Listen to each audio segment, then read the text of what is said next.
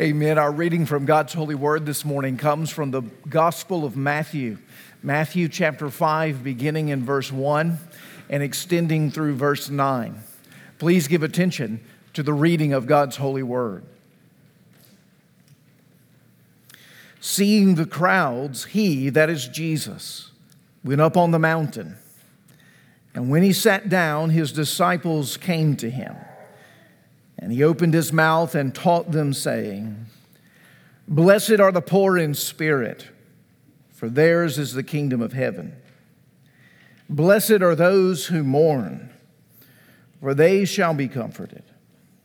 Blessed are the meek, for they shall inherit the earth. Blessed are those who hunger and thirst for righteousness, for they shall be satisfied.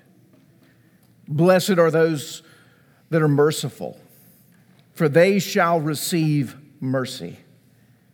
Blessed are the pure in heart, for they shall see God. Blessed are the peacemakers, for they shall be called sons of God. The grass withers and the flower fades, but the word of our God will stand forever. Amen. You may be seated.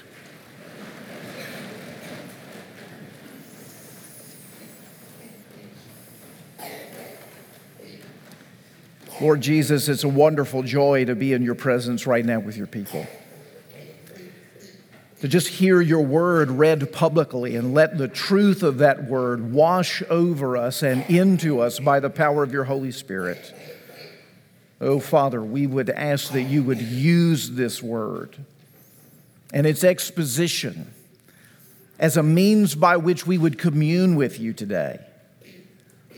That the testimony of our time together wouldn't simply be one of, well, we checked the boxes in the worship service, but it would be one where we would say honestly with integrity before you and one another, today our God has met with us. And we are changed by his grace.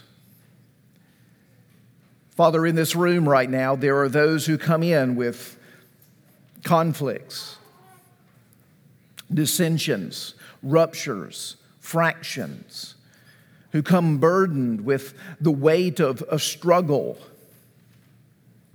who need to know today your peace. And who need to know what it means to be formed and shaped and then called and deployed into the work of making peace. Father, would you be mindful of all the individual needs right now? Take inventory of our hearts better than we even know how. And let us, with your knowledge and wisdom, understand and hear this word in such a way so that our hearts find a peace and an active harmony that leads us to be a kind of people who make peace. Lord, hear this prayer. And even better, hear the prayer that the Holy Spirit prays with groanings that are deeper than words. And answer this intercession according to your will. We ask it in Jesus' name. Amen.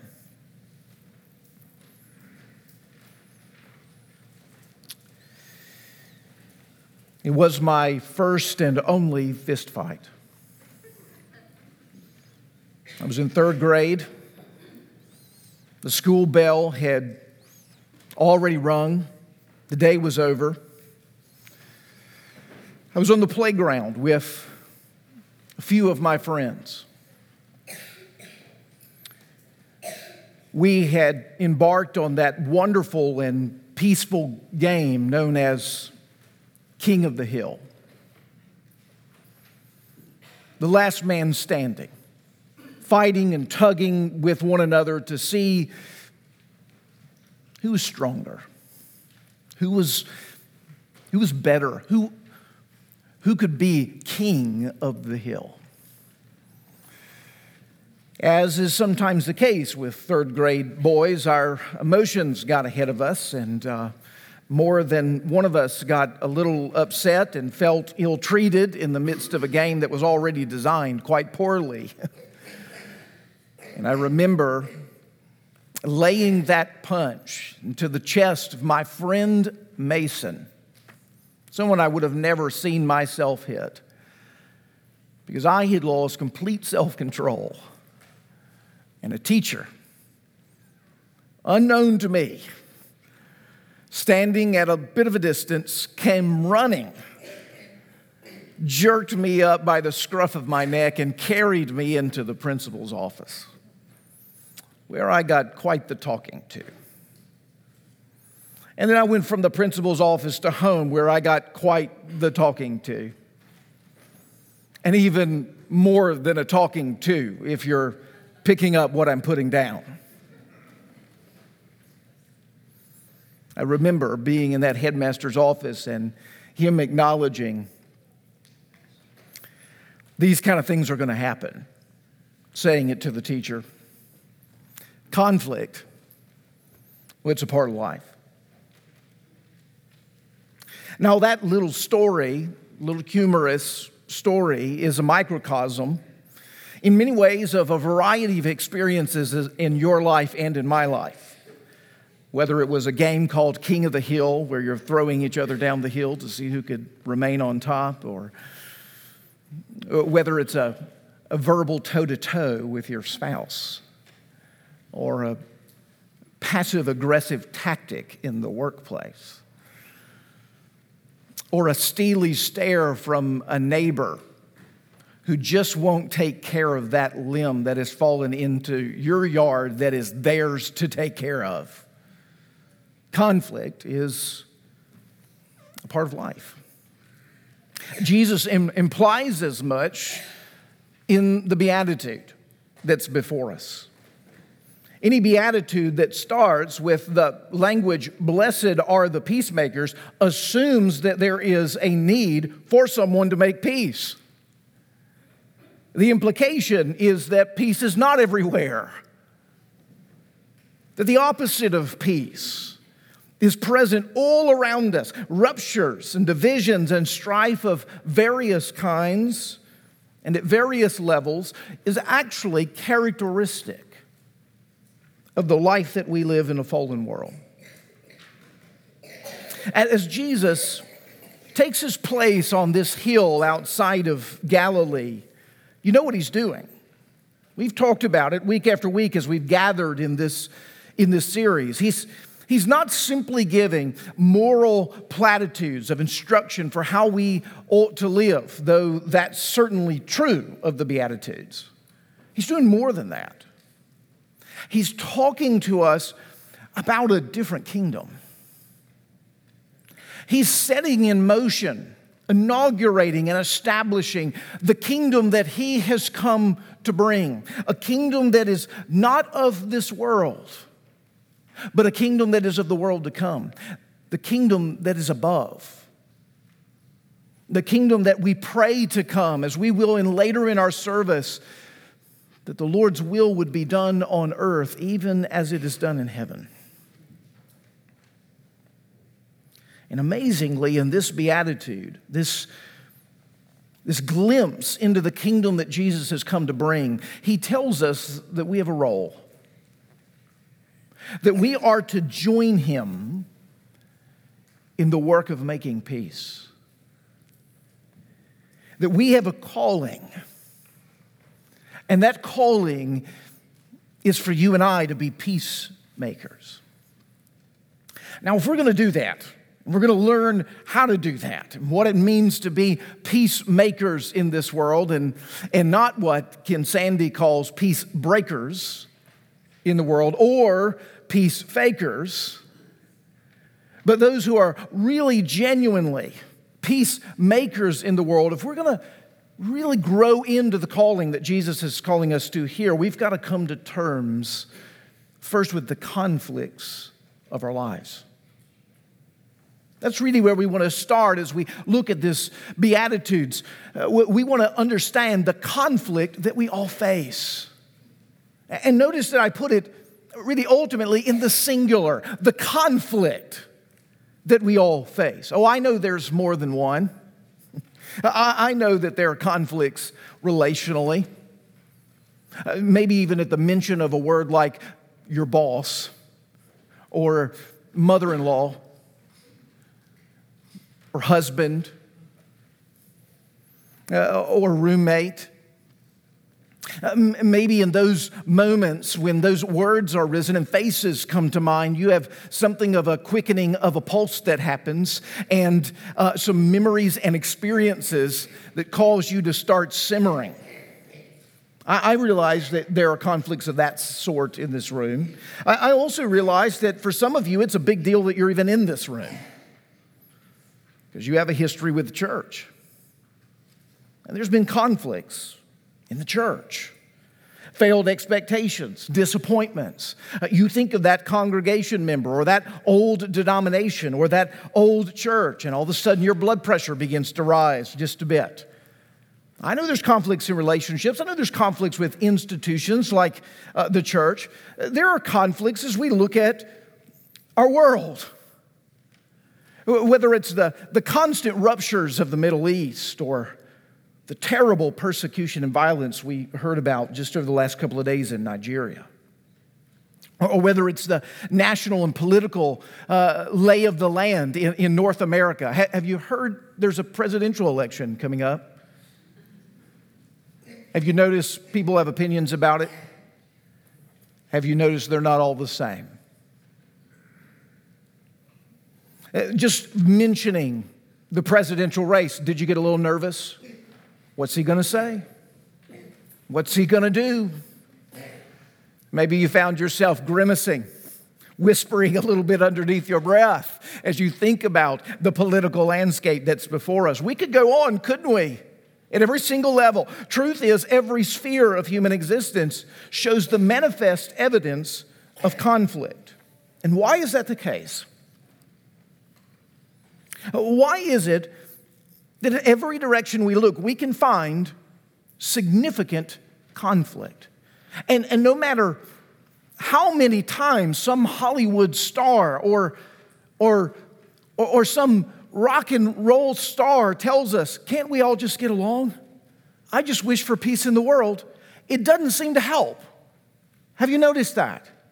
That it seems as if the problem is bigger than getting a political leader in place or simply finding the right mediator or putting the right laws in place. It seems as if there's something afoot at a deeper level.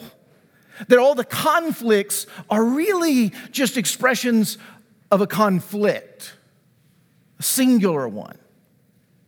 I'd like to suggest that James chapter 4 actually helps us understand underneath these conflicts that there's something going on in the recesses of the human heart. Notice James' diagnosis as he's communicating to a church that's, believe it or not, having a few squabbles. He says, what causes quarrels and what causes fights among you? Is it not this, that your passions, your desires are at war within you? You desire and you do not have. You covet and you're not unable to attain. So you fight. So you quarrel. You see what James is doing is he's boiling down all of the arguments about, who should chair this committee and what color should the carpet in the church be. He's quelling all of those conflicts. And he's saying it runs deep into the recesses of the human heart. That those conflicts are in some ways simply symptoms of a deeper disease. A conflict that runs to the ground zero, the center of the human person. Now, when we recognize that doesn't necessarily solve our issues, though it does help narrow the playing field just a little bit. We have to ask the question, what happened to the human heart? That the human heart would produce the kind of social conflict that we see at every level. What happened? Why is that battle there? And of course, to get to that, it's got to go back to the beginning of time.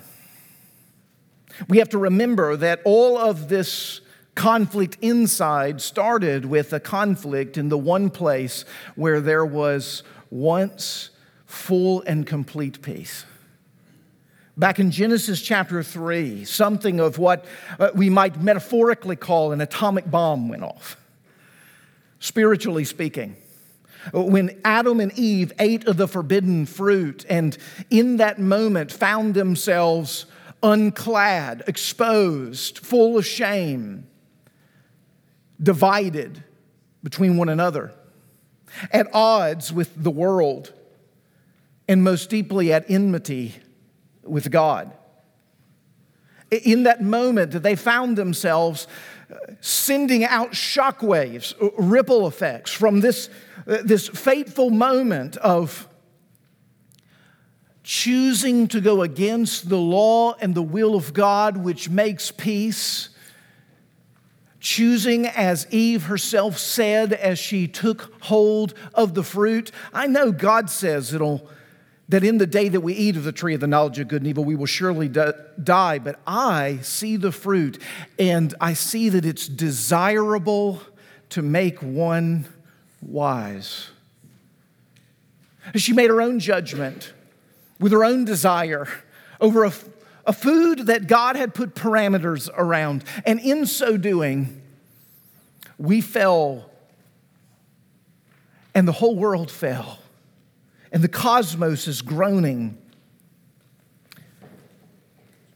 from the suffering that has come from that fateful moment.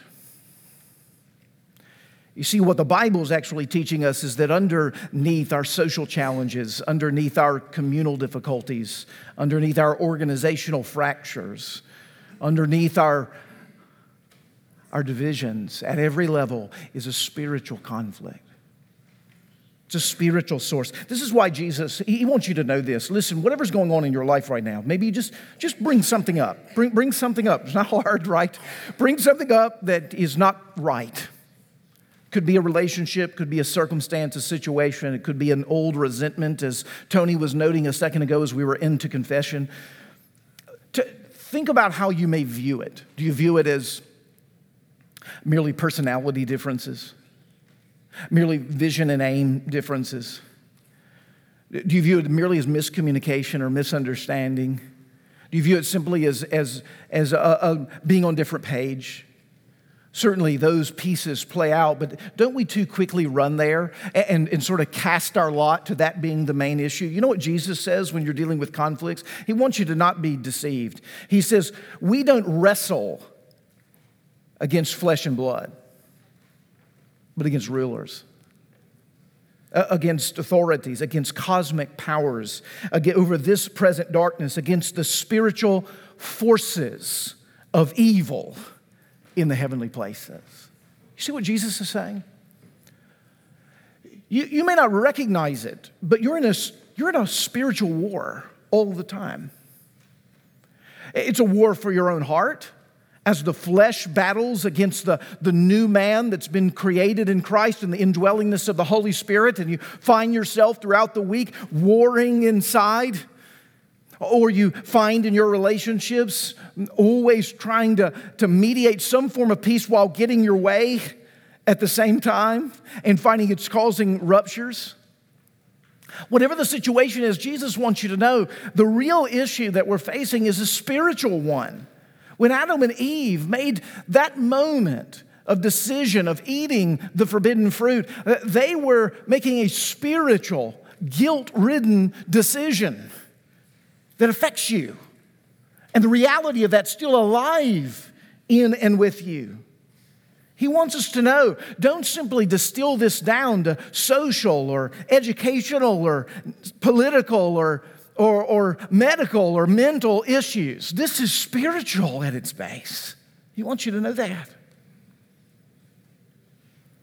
These are the conflicts that we face, and this is the reason that we face these conflicts. And that's why when Jesus comes to us in this beatitude, maybe part of us says, how in the world could I answer what it is that he's calling us into, this blessed life of being a peacemaker in a world like it is and with a heart like this? And yet he does. In the midst of that world, he calls you and me to be an agent of peace. So in order for us to be agents of peace, to be peacemakers, coming now terms to the conflict that's all around us, we have to learn how we can receive peace for ourselves first. You know, it's a truism that you never give away what you don't first have. So if you're going to make peace, the implication is you have to have it first. You've got to possess peace before you can make peace. There's no way to make peace if we don't first have it ourselves. And so we move from the conflicts that we all face to the conflict that's underneath all the conflicts that we face to the peace that we all really desperately need in this room. And if you've been in this series over the course of the summer, you can kind of anticipate where it is that I'm going here. We've been saying that these Beatitudes, these individual statements that we're treating one week after another in our worship service, are not simply meant to be treated as individual statements or aphorisms. They're meant to be understood as a whole. There's a definite order to them. In fact, they build one upon another.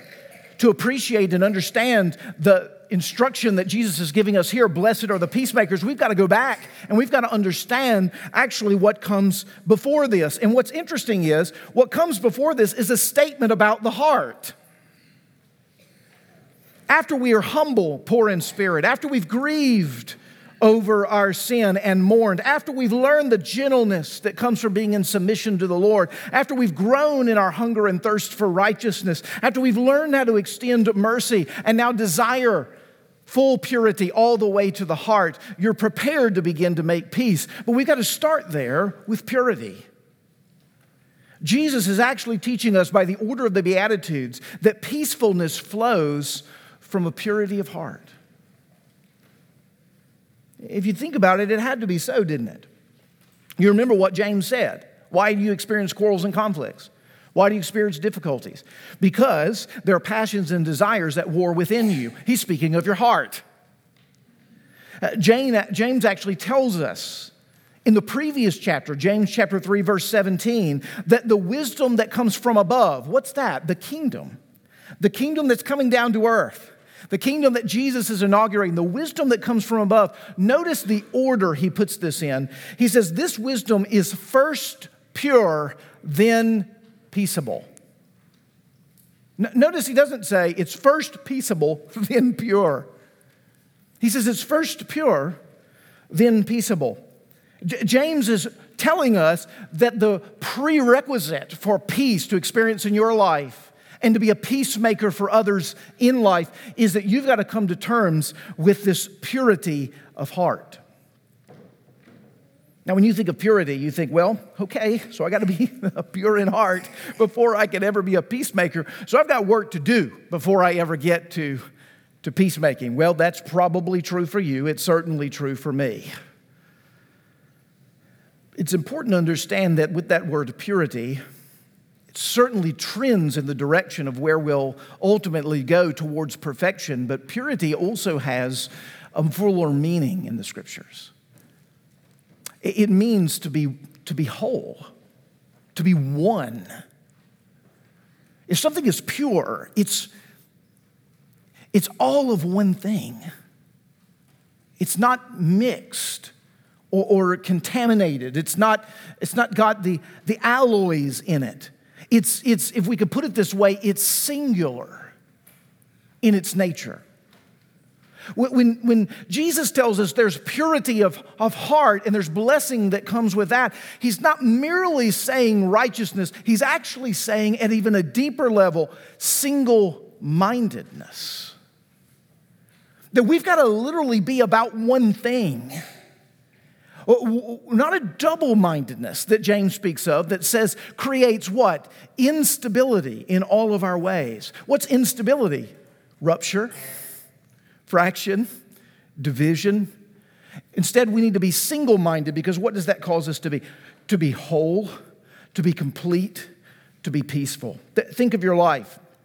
You're going to get up tomorrow morning and you're going to look at the list of things to do, and you're going to say, I never can do everything that I need to do, and I'm not sure which one is most important because they all seem really important, and I'm just going to stress myself out thinking about it because there's so much stuff to do. Your mind's in a million different places. Anybody recognize this, or am I alone in this?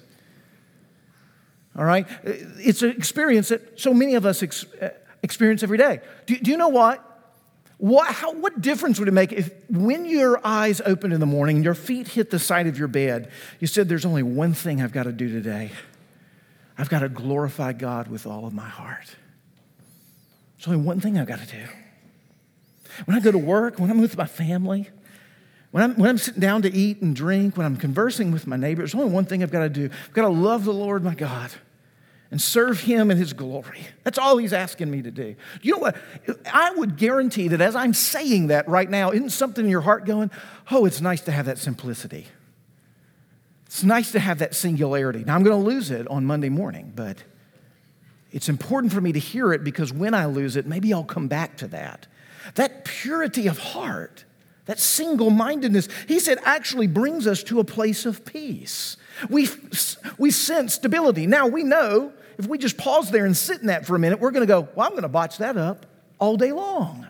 I'm going to not live according to that directive and according to that will. I'm going to let other inclinations and motivations and drives come back, which is why we need constant renewal of the mind. We've got to go back to being poor in spirit, mourning over our sin, receiving mercy. Right? We got to keep going back through them.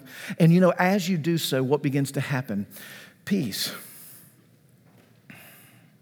Peace. The fruit of that purity begins to be peace. Oh, how different that is from the way in which the world tends to think about peace and the way most of us think about peace, isn't it? We don't think of peace in that way. We think of peace really, well, essentially, we think of peace sort of like where the Eagles landed in 1972 with that wonderful record-breaking hit, Peaceful, Easy Feeling. We think of it as that wonderful, right, refrain. I've got a peaceful, easy feeling, right? And I know you won't let me down. You could go on. You know the words. 'Cause I'm already standing on the ground. Oh, it's so beautiful. Now, if you know that song, you know that experience of the peaceful, easy feeling that the Eagles are singing about in that moment is, well, it's based on something. You know what it's based on? It's based on a woman and a relationship that he has with a woman. And he knows that she's not going to let him down. Except that he's wrong. He's actually concerned about it in the song. He says later, but this voice keeps whispering in my other ear, and it tells me I may never see her again. He's not even peaceful when he's singing about peace. That anxiety is there. Now, why is that going on in that song? And why does that, even the reality of that, speak to us so deeply? It's because we tend to associate peace with feeling and circumstance. Right? That's what we do. We tend to focus on a particular place or a particular set of circumstances that would come together to make us feel comfortable or be at home in some place. The problem with basing our sense of peace there is that, I don't know if you know this, but feelings change. And by the way, circumstances change. Which means that if you base your peace in your feelings and your circumstances, you're going to constantly lose your peace. We need something sturdier, something more enduring, to connect us to not this flimsy sense of felt peace out of circumstances, but a deep peace that's actually connected to what Christ has come to bring. You see, when you read the attending reward from this blessing, notice what it says. Blessed are the peacemakers, for they shall be called sons of God. I want you to hear that language, and I want you to know a son is something that is stayed. It's not moving. It's not changing. It's a position that one gains or receives. You could be a bad son, you can be a good son, but you can't unson. You just are. You're in a position. He says there's a staidness to the peace that Jesus has come to bring. This blessedness of being a peacemaker comes from knowing your position, comes from knowing where you're located, comes from knowing something that won't change when everything else changes. This is why in John chapter 14, when Jesus is speaking to his disciples and they're stressed out because he's about to go away. He's told them he's going to go to Jerusalem, and the chief priests and the Pharisees and the scribes are going to reject him, and he's going to be crucified. And Peter gets in a row about that, and all the disciples are muttering among themselves, and we're told in John 14 that their hearts are troubled. And when Jesus looks at them, he says, listen, I want you to know this, that the changing of the circumstance of my presence not being with you is not as devastating as you realize it, as you think it to be. And he says these words, my peace I leave with you. My peace I give to you. Now I want you to see what Jesus is saying. And Jesus is not just saying, hey, I'm going to give you peace. I'm going to take care of you. I'm going to provide for all your needs. I'm going to be sure that your life is easy and comfortable. That's not what he's saying. Don't get him wrong. He's saying the peace that I enjoy by being in perfect relationship with my Father, I'm going to give that to you. I'm the Son of God. I'm the one who is your peace.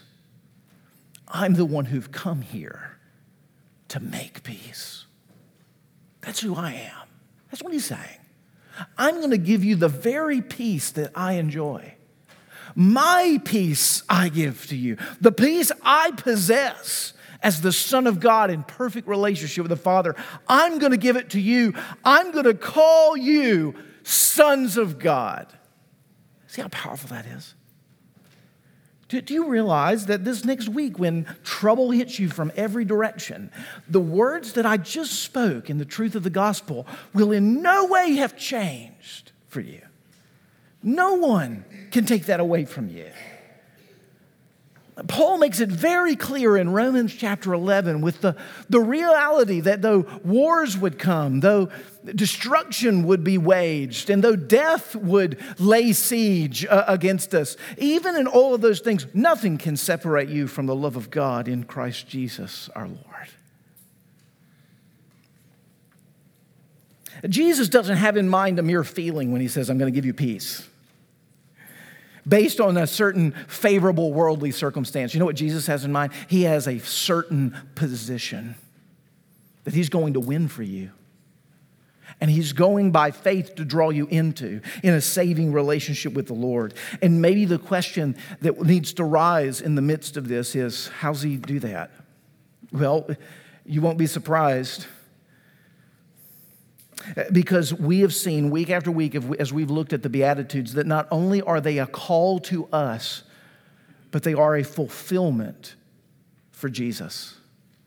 Not only are we blessed who are peacemakers, for we will be called sons of God. Jesus is the peacemaker who is the Son of God, who gives to us that blessing. How does he do that? Well, Paul says it beautifully in Colossians chapter 1, and I want you to see that Jesus is fully qualified for this, and just take this into your heart right now. No matter what's going on in your life, just take this into your heart so you can see that he's fully qualified to secure for you the peace that you desperately long for and need. And if you've trusted him by faith, you have it. You may not have felt access to it at this moment, but trust me, his words are stronger than your feelings. And he's got you when you've lost sight of him. Paul writes it this way, for in him, that is Jesus, all the fullness of God was pleased to dwell. Let's pause just right there on that phrase. In Jesus, all the fullness of God was pleased to dwell. Now let's go back. Do you remember? We said if you are going to receive peace, where's it going to come from? Well, it's going to be from purity of heart. Do you have purity of heart? Don't lie to me. You're a work in progress, right? Me too. Jesus is the fullness of God in human form. Does he have purity of heart? There was no guile found in his mouth. There was never a stray thought. There was never an aberrant action. Jesus is the pure one of heart. He's qualified as one who can go before God on our behalf. Because the fullness of God dwells in him and he's pure in heart, notice what also he must be: powerful. So maybe you're thinking to yourself, well, you don't know my circumstances, Pastor. I don't have to. God does. And he's given Christ for you. And there is no one that can stay his hand through the power of Jesus. That's what I know. That's even more important than anything else. He has the power and he has the purity. And because of that, he has the love that leads to the peace. For in him all the fullness of God was pleased to dwell, and through him to reconcile to himself all things. You remember how we said that Adam and Eve at the beginning of time in the eating of the forbidden fruit sent an atomic bomb of shock waves of sin throughout all the world, so that conflict and rupture and difficulties everywhere? Notice the creator of the world comes. And what's he going to do? He's going to bring peace, reconciliation to all things. All of those atomic bomb shock waves that have wrecked our lives and the world and its history will be put back together through the power of the God who created this world and is redeeming it through the Lord Jesus Christ. And notice how he's doing it. And through him to reconcile to himself all things, whether on earth or in heaven, making peace by the blood of the cross. Now, isn't that a twist? By the blood of the cross. How does he make peace? Isn't this interesting? By entering the very worst conflict in all of human history. You know what we think? We think peace comes by avoiding conflict. Isn't it interesting? God moves towards it. He takes it on. Out of his desire to extend to you his peace. He doesn't avoid it. He doesn't fake it. He doesn't break it up. He moves towards it to make peace by the blood of his cross. He actually is the one who is receiving a divine and cosmic clash there on the cross. It's the fulfillment of Genesis 3:15 when God was telling Adam and Eve, listen, a day will come when the seed of the serpent and the seed of the woman will clash, and he, the seed of the woman, will crush the head of the serpent. We're told about that conflict that's coming, the conflict that will, in the end, solve all conflicts and make all peace. That's what Jesus has come to do. And remarkably, what he's telling us is that this Son of God became like us and took all of our conflicts at the root of sin on himself, paid for them, put them to rest, left them in the grave, rose again, is now ascended to the right hand of the Father, and has given you his Holy Spirit with sonship so that his full and complete record is yours in Christ, so that Paul can write, there's now no condemnation for those who are in Christ Jesus, for if we are justified, we have peace with God. That's a remarkable thing. That's a remarkable thing. You see, friends, we become peacemakers when the peace that Jesus has come to bring makes us. That's when we become peacemakers. When we begin to lay aside our own interests for the interests of others, humble ourselves, and sacrifice on the behalf of one another, willing to take injustice in order to be able to beget love and peace and grace. When we begin to find our identity so deeply found in Christ that we don't have to try to make our identity through what it is that we do, because we have found a security and a peace in Christ, and the restlessness is gone, as Augustine put it, because we have found our rest in you. Friends, there is reason today to hope, because the conflicts that are in your life and the roiling battle that goes on within your heart and mind, there's a day in which it will all end. And Jesus has secured that day already for us. And that when he comes and the final clash ultimately happens, we will be welcomed into a place, the new heavens and the new earth. And we will sit with the Prince of Peace in the kingdom of peace. And we will enjoy and know together the gospel of peace. In light of what Jesus has done, how about we make peace? How about we make peace? Father in heaven, come and with this peace, make us. And from this peace, make us peacemakers. We ask it in Jesus' name. Amen.